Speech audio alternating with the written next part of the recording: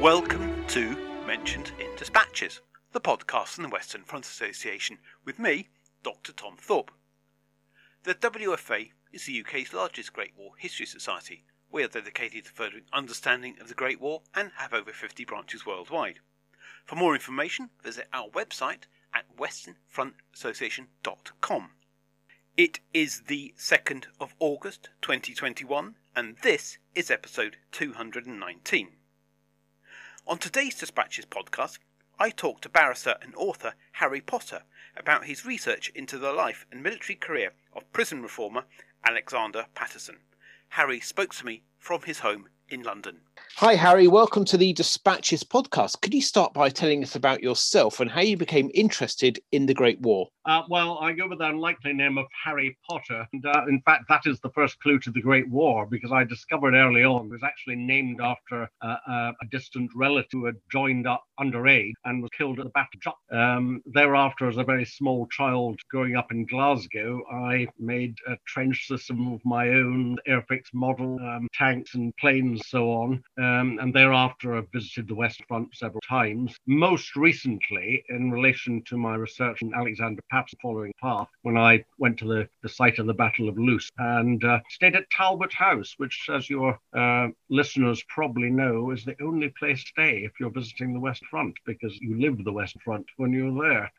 So I was born and brought up in Glasgow, went to Emmanuel College, Cambridge to read history, and then also went on to do an MPhil in Old Testament and Hebrew. And it was while I was training as well to be a priest, which I am, I spent 2 weeks as a Borstal boy, not sent by the court, but sent by a course director at Hollysey Bay, which of course features later in my interest in Alexander Paterson, because he was the person primarily responsible for the development of the Borstal system. I then, and there are strange parallels between my life and Alexander Paterson's, I then spent 3 years working in Deptford, which is next to Bermondsey, where he worked, and a very similar London inner city working class community, with all the life and vigor that he describes in a best-selling book he wrote. While I was there, quite a few of my congregation ended up in prison, or their relations did, and so I got prison to quite a lot of prison visits, and was then asked by the chaplain at Wormwood Scrubs if I'd like to help out. Well, I was going to become a fellow of Selwyn College, Cambridge at that point, and I knew I'd have long holidays. So in the summer, Christmas and Easter, I spent my time at Wormwood Scrub. And after my time at Selwyn, I decided to enter the prison service myself and work both at Wormwood Scrubs and then Aylesbury Young Offender, both of which were Category A establishments holding the most serious offenders. After 5 years there, I'd always decided to leave the prison service after 5 years, because the staff become institutionalized, much as the inmates or more. And so I became a practicing criminal defense barrister, which I have been ever since. But I've never lost my interest in history. And throughout this period and right up until now, I've written a number of books, several on legal historical matters, one on capital punishment, one on the history of the common law, and one on the history of prison, as well as 2 books on Scottish history and some others. I was also asked by the BBC to present a series on the history of the law, and subsequently I also took part in other BBC documentaries, both on television and radio. And I'm currently assisting the National Trust on exhibitions they're doing on trial by jury and treason. And I also give seminars and lectures at various universities, both in this country and the United States. In terms of the First World War, I've also written an article in the War Poet, and more pertinently, I suppose, because it relates to Alexander Paterson, I gave a lecture to the Kipling Society on Rudyard Kipling in the First World War, and his son, probably know, was killed at the Battle of Loos, which was the major engagement that Alexander Paterson was involved with during the war. So that's the background, I suppose. Which brings us to Alexander Paterson himself. So why do you find him so interesting? Well, he's interesting, intriguing, and elusive. It was while I was writing my book on prisons, I got particularly interested in him because he played a very major role in the prison system in 1922 and 1940 died, when, believe it or not, England was at forefront of penal reform and closing prison number dropping, and people were coming from all over the world to see what he was doing. He's just as significant rates past like John Howard and Elizabeth Fry, but had the added advantage of being a prison commissioner. He could get things done, and people talked about in the most extraordinary terms as the most powerful influence in their lives, prisoners, staff, colleagues. But I discovered that there was an article in the Oxford Dictionary of National Biography on him, and an entry in Was Who, so I knew his hobbies were reading, digging, singing, but I thought I'd get a biography on, and discovered there is an extraordinary mission. So I knew the bare bones of background, where he was born, what he did, but there was no detail at all, and I discovered quite a lot of the detail in the book, in fact, erroneous. So I decided to rectify this omission because I found him such an intriguing, powerful, reforming character who had unaccountably dropped out of public, even though he was very well known in his own time, frequently cited in the House of Commons as an expert, and was considered internationally to be one of the leading experts in the world on penal reform. So I decided to see if I could fill in a bit more. I knew he had married and I knew he had a daughter, but he died when she was 19, so I didn't know whether she died young, ever married, had children or so. But as a result of the marvels of the internet and government websites, you can buy wills and probate and so on, I eventually tracked down his grandchildren, and they put me in touch with their aunt, who was his niece, the only living person I know who actually knew Alexander Paterson. Of course, they were long after died. They provided me with the family archives, including what I thought was the biggest find, was a large black foolscap volume of 213 pages of his war diaries and the letters he wrote to his family and a few others during the First World War. So I was then confronted with all this material, which actually made him far more interesting than I'd previously thought. I knew he had been a dominant figure in penal reform, but I then discovered that he had done a great deal more else, both in his youth, when he was at university, after university, and when he joined up and served on the Western Front for years.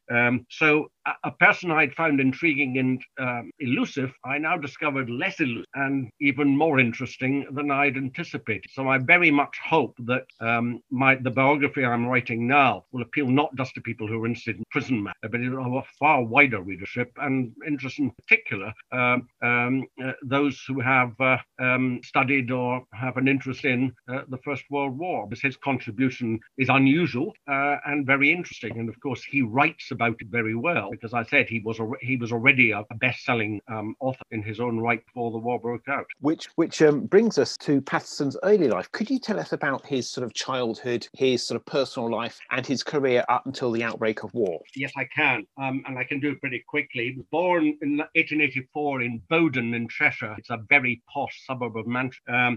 His family were devout Unitarian, a dissenting sect that had a strong and he remained deeply religious all his life, although in fact he became an Anglican. Finally, he was actually buried, a family plot amongst other Unitarians back home.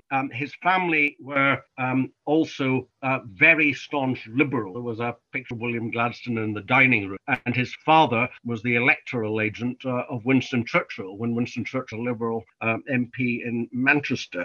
His background was, it was also very arty. Hans Richter, the conductor, lived next door. John Ireland, the composer, went to his church, and he was surrounded with literati. His uncle, Arthur, was a best-selling writer, explorer, and social worker, working amongst the poor of London, which eventually Alexander passed. And his aunt, Mary Allingham, was the foremost watercolorist at the end of the 19th century. And one of the gems I'd given by the family was a painting that she done of the 4 Patterson children. Alexander was the youngest 4, and these little kids sitting around a table in Bowden. So he was educated there, went to a private school, got into University College, Oxford, where he made big impact. Everyone, although he was 18, everyone thought he was a lot older than that. He looked older, and he certainly had a maturity. There he made lifelong friends that included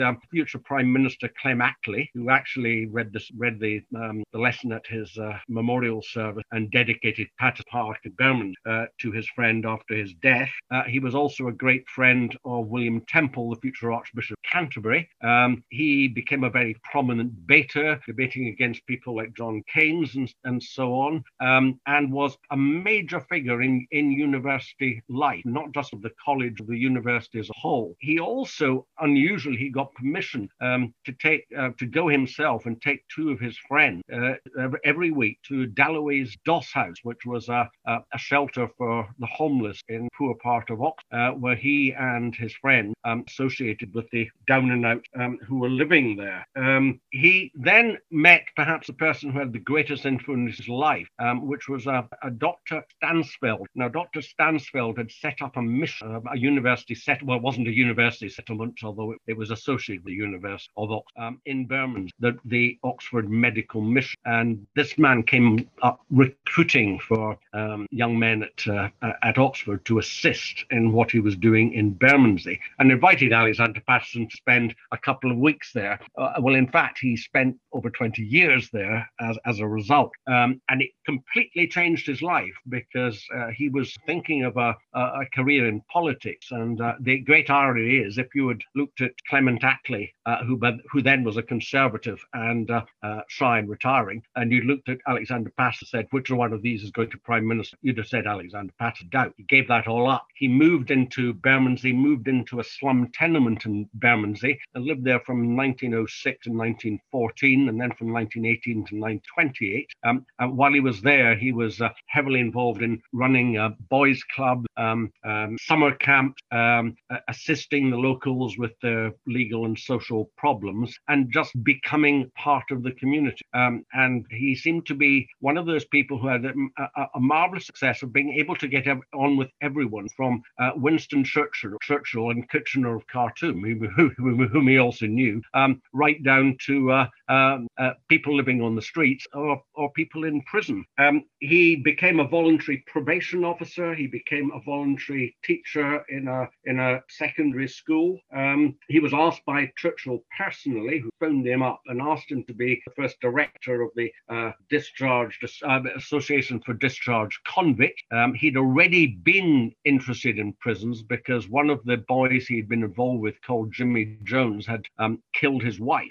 Jimmy Jones was convicted ultimately of manslaughter and sentenced to 10 years penal servitude, who he was doing in Dartmouth. And Alexander Patterson used to cycle from Bermondsey on a regular basis to Dartmouth, sleeping in ditches overnight. He also wrote a book called Across Bridge, which was about life on the riverside, south of the river. In other words, about Bermondsey. This had an enormous impact. It went in 28 editions. It was quoted in the House of Commons, and he was recognised as an authority in working class life, and in particular how to assist the young. And that really brings us up to 1914, because he's in Bermondsey.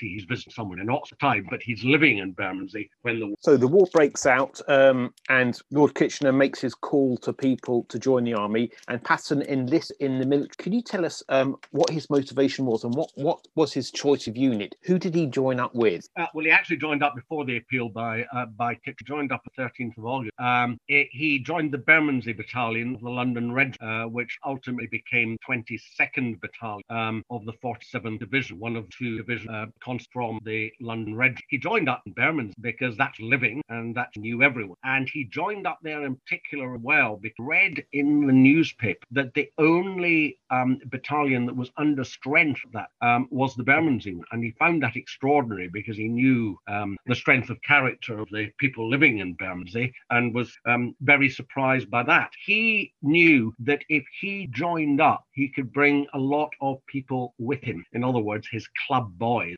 Well, some of them were fairly young. Some were 18, 19, 20 at the time.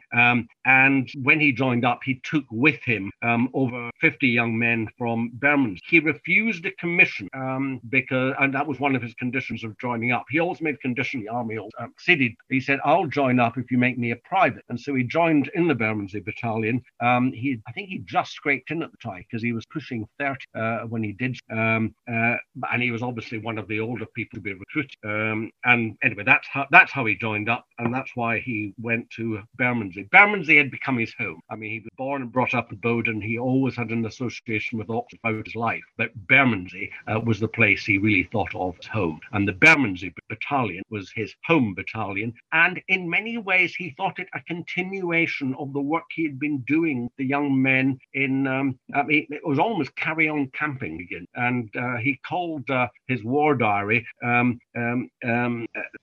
a record of the happiness of Private Patterson. Happiness was something he seemed to manage to continue more or less throughout the war, despite all that he encountered and the horrors that he saw. So tell us about his wartime experience. How did he view the conflict, and what was his sort of view of the war at the end? Well, as I say, he joined up early on.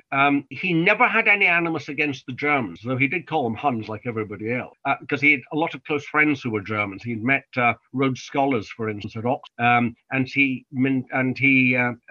these friends had now become enemies. Like everybody else, he thought it was a just war, and when your country needs you to join up, you should do so. I mean, his initiative, he would never act combat. The territorial army was meant to be home, and he thought they would place garrison on that. So he was actually fairly confident they wouldn't see any conflict. But anyway, to begin with, he certainly thought it was right going up, and he encouraged other people to do so.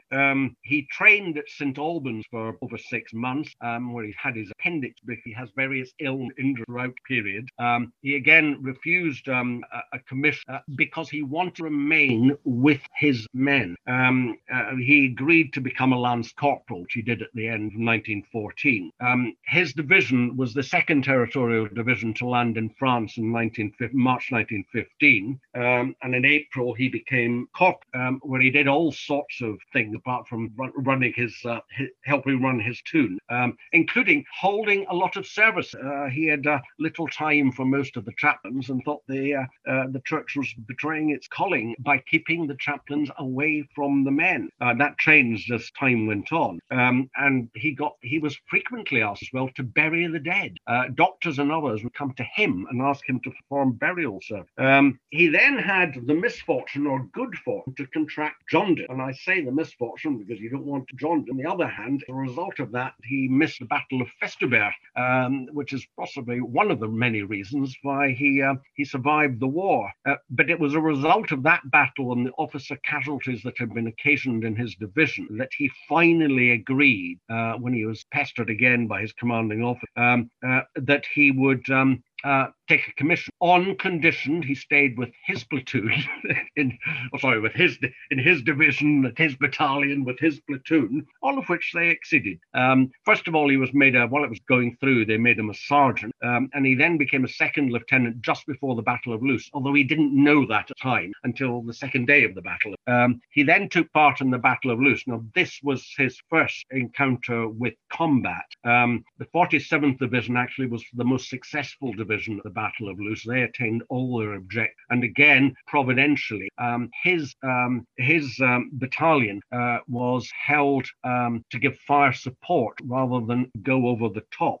So he survived the battle unscathed. It was in the immediate aftermath of the battle. This is in November 19, when he was manning a redoubt near Loos, that his unit were about to be withdrawn. He sent out his sergeant to get the other men together, heard a loud explosion, screams, ran out, saw the sergeant lying on the ground, rushed up, calling his name, and then there were more explosions, and he felt some wet on his back. This was shrapnel. It entered his back, which he brushed off as the sort of cut you would do if you were, careless with a cooking knife on your finger. It was considerably worse than that, and he was eventually hospitalized, sent back to England for hospitalization as well, and finally returned in early 1916 to his unit.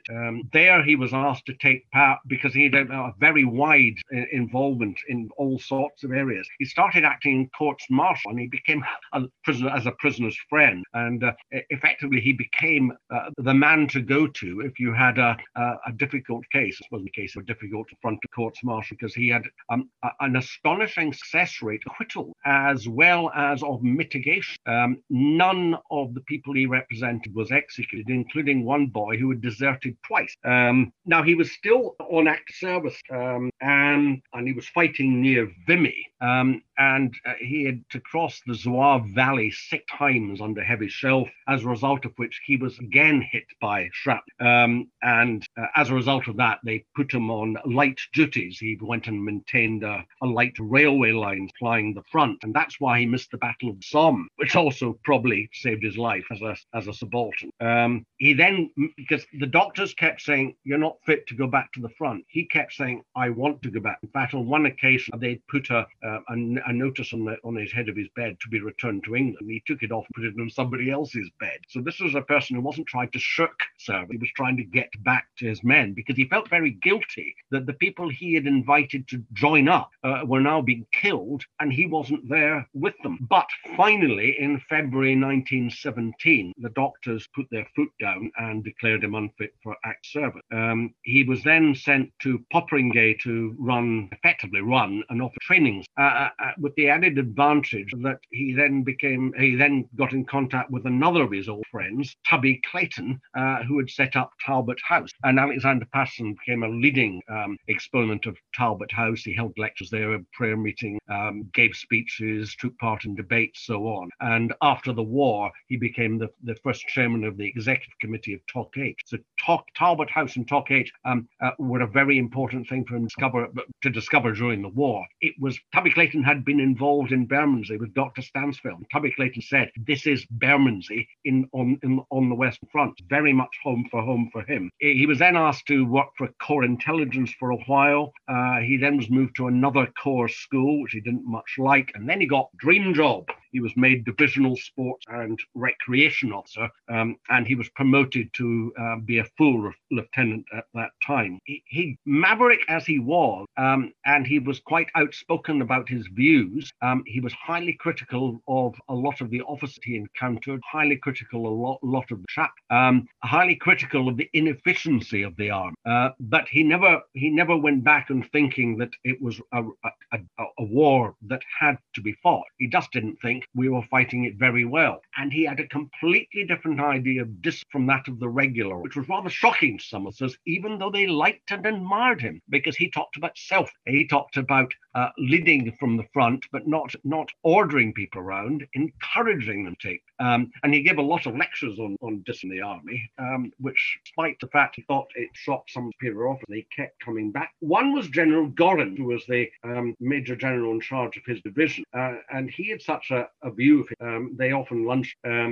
He asked him to research the history of the 47th Division during the First World War, and got him access to the war diaries back in London. And Alexander Patterson wrote a test chapter, which is now incorporated in Alan Modd's history of the 47th Division, about the Battle of Bourlon Wood. He also contributed quite a lot else to it, because you can see by the style of the writing, this is Alexander Patterson, because he had a very distinct way of writing. So he was doing all those things and doing court martial. And he finally left the army with the rank of captain, and was awarded a military cross. And throughout the war, his constant companion had been a young man called Tom Anglis, one of the Bermondsey boys he had brought into the division with him, and he remained his batman, and he remained his friend right to the end of his life. In fact, he lived with Tom Anglis's family from 1922 to 1928 when he got married. So that's the overview of what happened to him in the war. It was quite a varied experience. He describes in quite a lot of detail the thoughts he's having, and he does think that after the war, the whole world is going to have to change. Things like the League of Nations he would thoroughly sought, as well as that other great, as William Temple said, two great things arose for the First World War. The first was the League of Nations, and the second was TOC-H. Well, TOC-H still survives, though the League of Nations does not. So he was determined to use the rest of his life as he had used the earlier part of life in trying to ameliorate condition and bring people together, transforming society. Because he was very much not, a class conflict person, class cooperation he had, based on Bermondsey, how people from all walks of life, all backgrounds, all educational achievements, privileged or underprivileged, they have more in common than they have apart. They have a common humanity, and that was built up in the trenches, where he was considered to be an exemplary officer, because the morale of his men was extremely high. If he called for volunteers, he was always the first of all.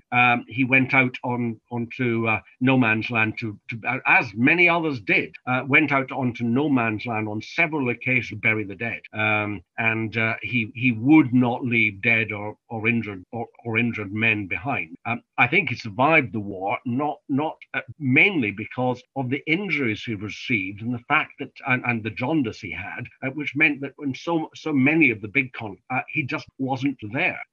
Although he was always pretty near the front line, certainly when in late 1917 and early 1918, he was up feeding the troops, effectively running soup kitchens right at the front line. So he was coming under fire, but fortunately he was not hit again. So he seems to have left the army.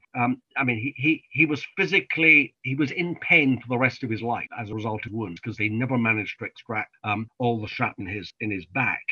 But he left the army feeling that he had done the right thing, and it was right for him to have brought all these young men into the army with him, even though the majority of them did not return home. But he never met recriminations from their parents or relations. Whether he blamed himself in any way is not known, because he doesn't express anything. But he did see the war as a great binding experience, and that the future of the country could be better gauged by far greater cooperation, understanding, friendship between members of different classes, different social groups, different areas than had previously been the case. And that was the sort of thing he went on to do after the war. So tell me about what he did post-war, and what's the impact of his experience of service in the military and during the war?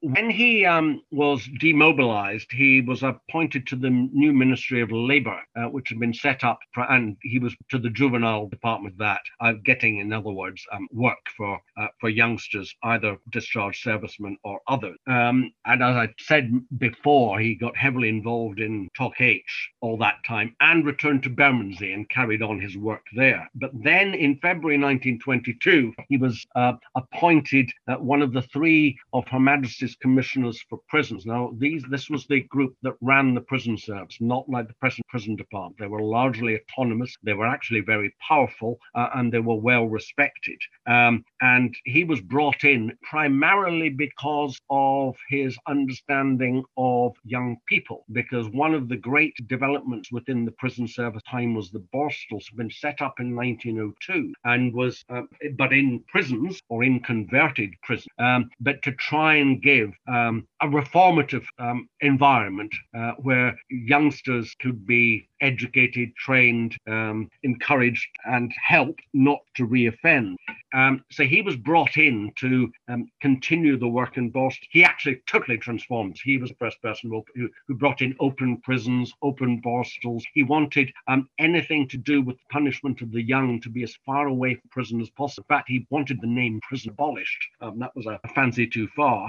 But in doing this, he knew he needed help. And one of Alexander Patterson's great gifts was to enthuse other people with his own vision. Now, several of the people he had served with in the First World War, including Charles Pennell, who had been his regimental sergeant major, he encouraged to join the prisons. In fact, he became governor of the Dartmoor prison. He used the resources of TOC-H because, as you'll know, Tokacs consisted largely of young men, many of whom had served the West Front, who wanted to do a lot of good in the community. And he harnessed, so he encouraged, they went into prisons and borsals, gave lectures, kids on camp, played the role of prison visitors, another thing he introduced into the prisons. So it was the reforming zeal he had that he managed to pass on to these others and really galvanize this enormous amount of support, not only within that, but within the wider community, because it was a time when you could explain to the public why you were being soft on criminals, and they lapped it up. And he got a great deal of support,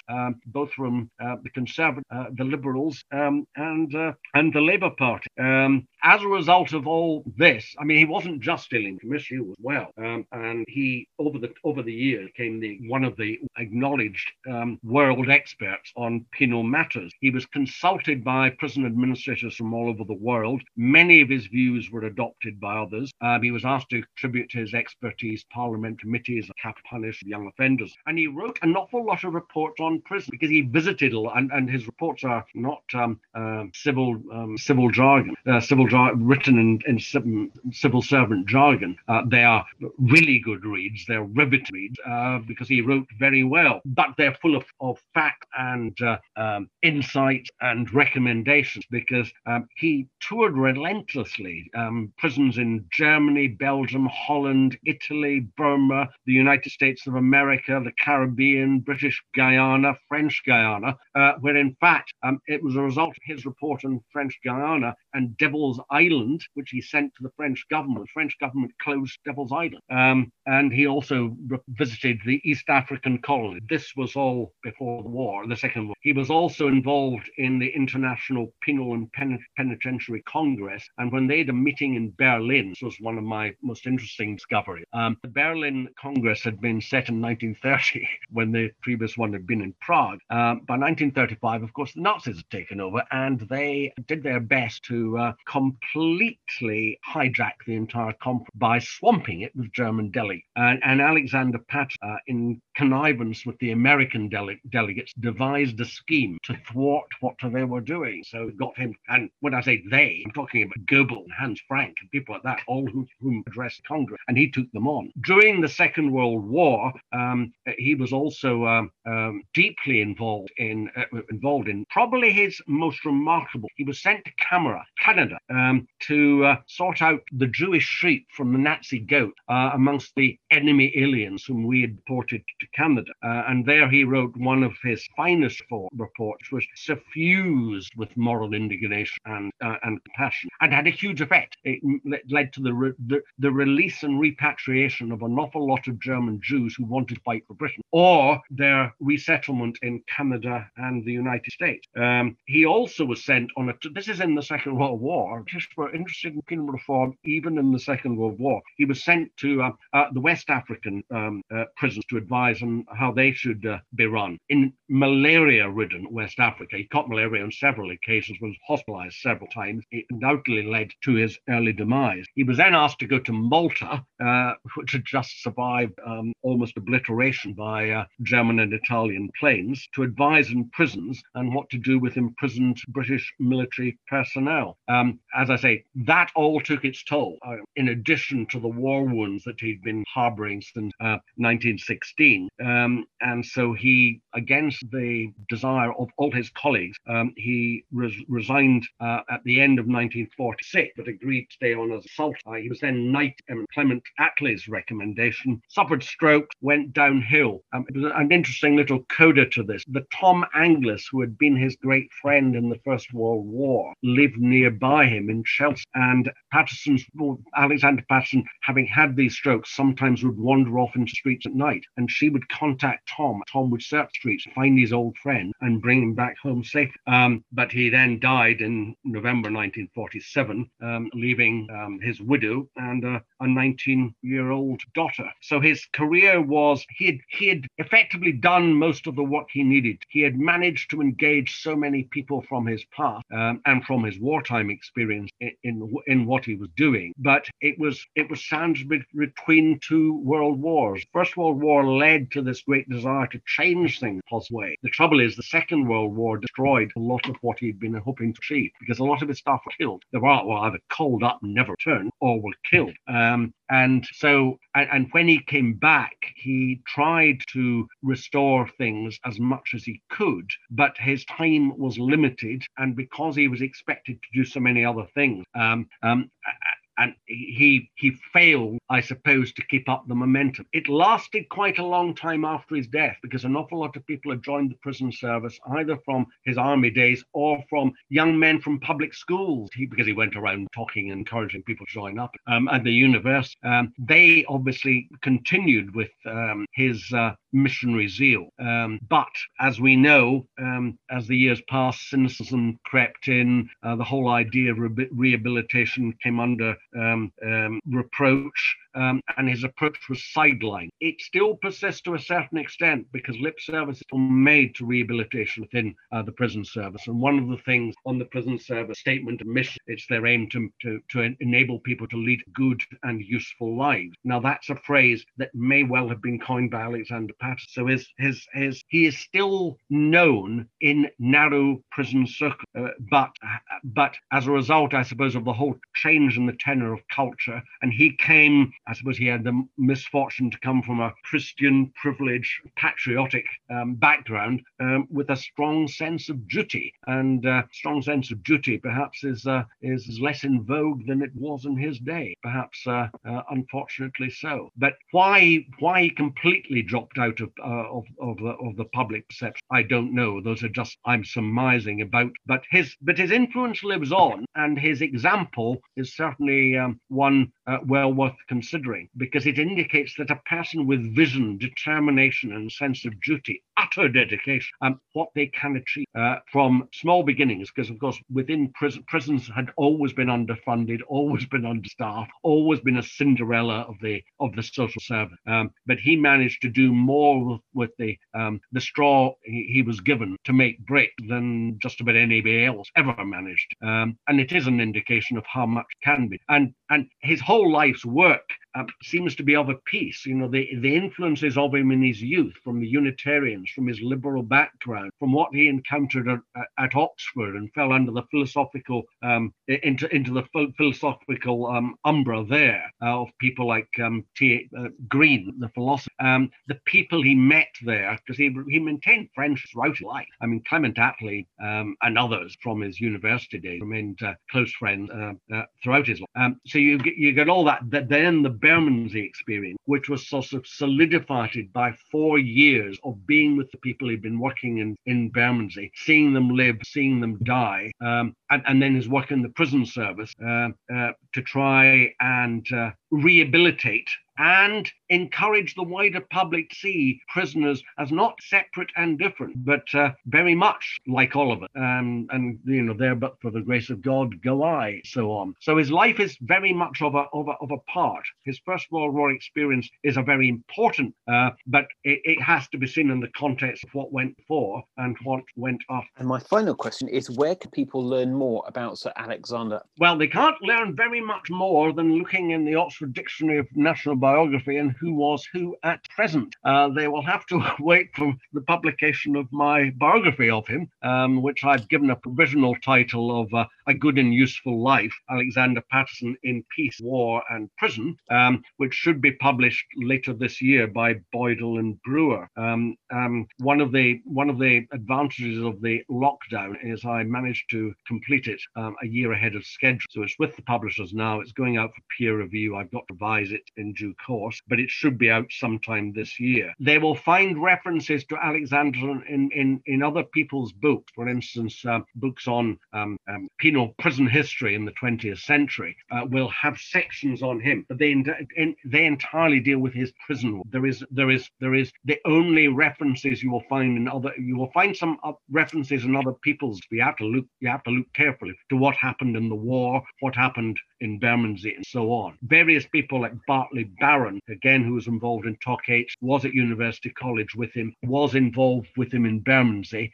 He wrote a biography of the Doc, where he talks quite a lot about Alexander Paterson, both in Bermondsey and the First World War. But as I said, I've certainly discovered that quite a lot at present in the public domain is inaccurate. For instance, it is repeatedly said that he was twice nominated for a Victoria Cross. One writer even says he was awarded for it. There is no evidence for this whatsoever. He was awarded in military. He was mentioned in dispatches, but I have found no evidence at all of any recommendation of Victoria Cross, although he was undoubtedly a very brave person and very possibly deserved. So at present, Fred, if you're interested in Alexander Paterson, you'll really have to wait for my biography. I do mention him a little bit on a BBC History podcast that I did late last year when I was interviewed about my forthcoming book on prison, when I talk quite a lot about him there. But again, that's a prison